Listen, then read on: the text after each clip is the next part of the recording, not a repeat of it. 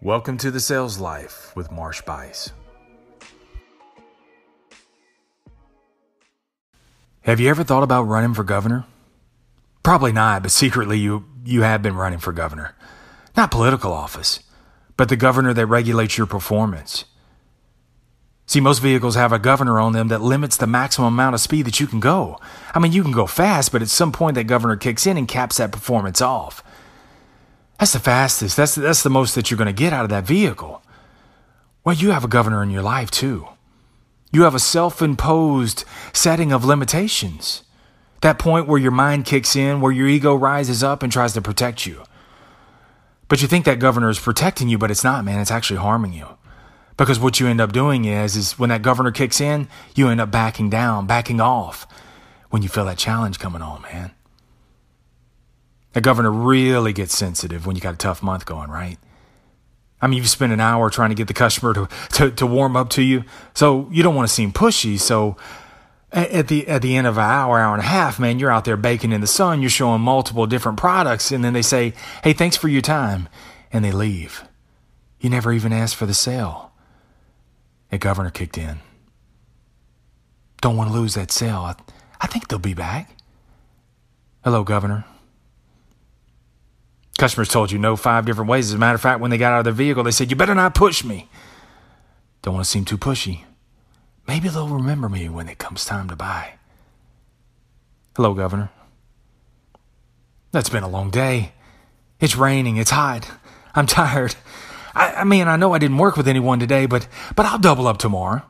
Sure you will, governor.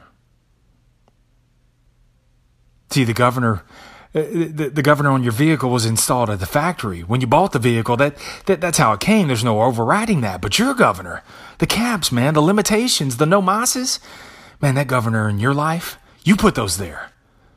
You let failure put those governors in. See, you came with a factory setting of wide open, of no limits. But because you heard the word no way more than you ever heard the word yes in your lifetime, you pulled up, you backed off, you held back. So how do you remove these governors? You remove these governors by going what you think is too far.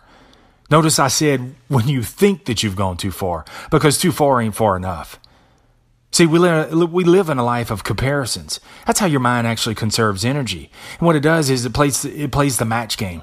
You remember playing that game where you put a set of cards on the ground and you actually put them face down or on a table, whatever, and you put them face down, and then what you try to do, you flip the card over and try to find the matching set. Well, you got to flip over cards, one at a time and say, okay. And then so through trial and error, you realize that the top left matches the bottom right of the table, and then you start matching up those things. Well, see, that's what your mind does. It's trying to match up certain situations. So what it's doing is it's matching up your current situation with a similar one that you've had before. Well, that's all fine and good, dude. If you're in a survival situation, that's exactly what you want it to do. You want your mind and reflexes to react the right way, to go into that survival mode. But in a sales situation, man, it is life or death. Not literally, but financially. So when they say no, when they say don't push me, that you're too high, not today, I'm 6 months out, I'm shopping you. See, when your mind detects the anxiety, it compares the situation to a similar failure that you've had and says, pull back. Sometimes, man, you gotta go too far to realize that it's too far. See, if you don't have some blow up moments in your life, if you don't have moments where the customer gets mad at you because you pushed too far, if you don't have scenarios where you fucking laid it on the line and all of your hard work just vaporized because you went too far, man, if you haven't had one of those in a while, you're not pushing hard enough. I have salespeople, man, they get so down on themselves when situations like, yes, this shit hurts. Yeah, all that hard work that you just did and it just vaporized, and they get so upset with themselves. I know what that feels like, man. I still have them. It's actually a good thing. It's a good thing, man, when a customer says, "Oh, you're too pushy, you're too aggressive." But the problem is you were too pushy and aggressive with the customer itself. You should be pushy and aggressive with yourself, but persistent with your customer. When they get down on themselves, man, I pat them on the back. I say, "Dude, look, we can fix that. all that means is your growth got exposed, but also so did your emotions.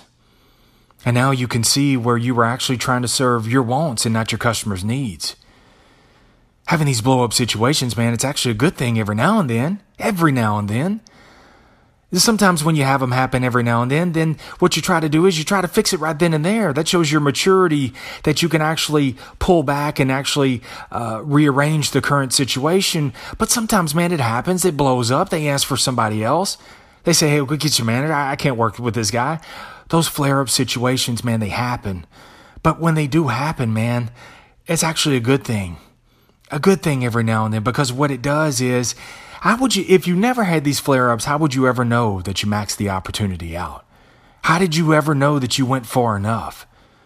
So these occasional blow-ups, man, every now and then, these agitations, they're a good thing. They wake you up. They rattle you up a little. They shake you up a little. And they cause you to have to fix the disconnect. But it also causes you to unhinge that governor. It's about kicking the resistance out just a little bit further each time.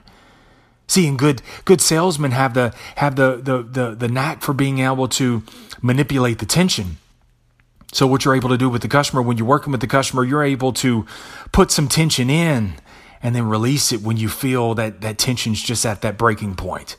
And so what you're doing is you're reading their body language. You're watching their breathing pattern. You're watching their eyes. You're even looking at the dilation of their pupils. You're looking at all those kind of different things, and you release the tension or you add the tension. Adding the tension, man, is what brings the decisions. You need that, man. You need those blow-up moments every now and then. They expose you to growth, man. Because what it's all about, man, is being the president of success, not a governor of mediocrity. I'll catch you back here next time. Hey, thanks for catching the show. Subscribe so that you never miss another episode. Also, share your feedback and show suggestions with me at thesaleslife1@gmail.com. That's thesaleslife1@gmail.com. And share the episode with others. And I'd really love you long time if you'd rate and leave a quick review of the show. This will help get the word out. Remember this, no matter what happens in life, life's all negotiable, and the greatest sale that you'll ever make is to sell you on you, because you're more than enough.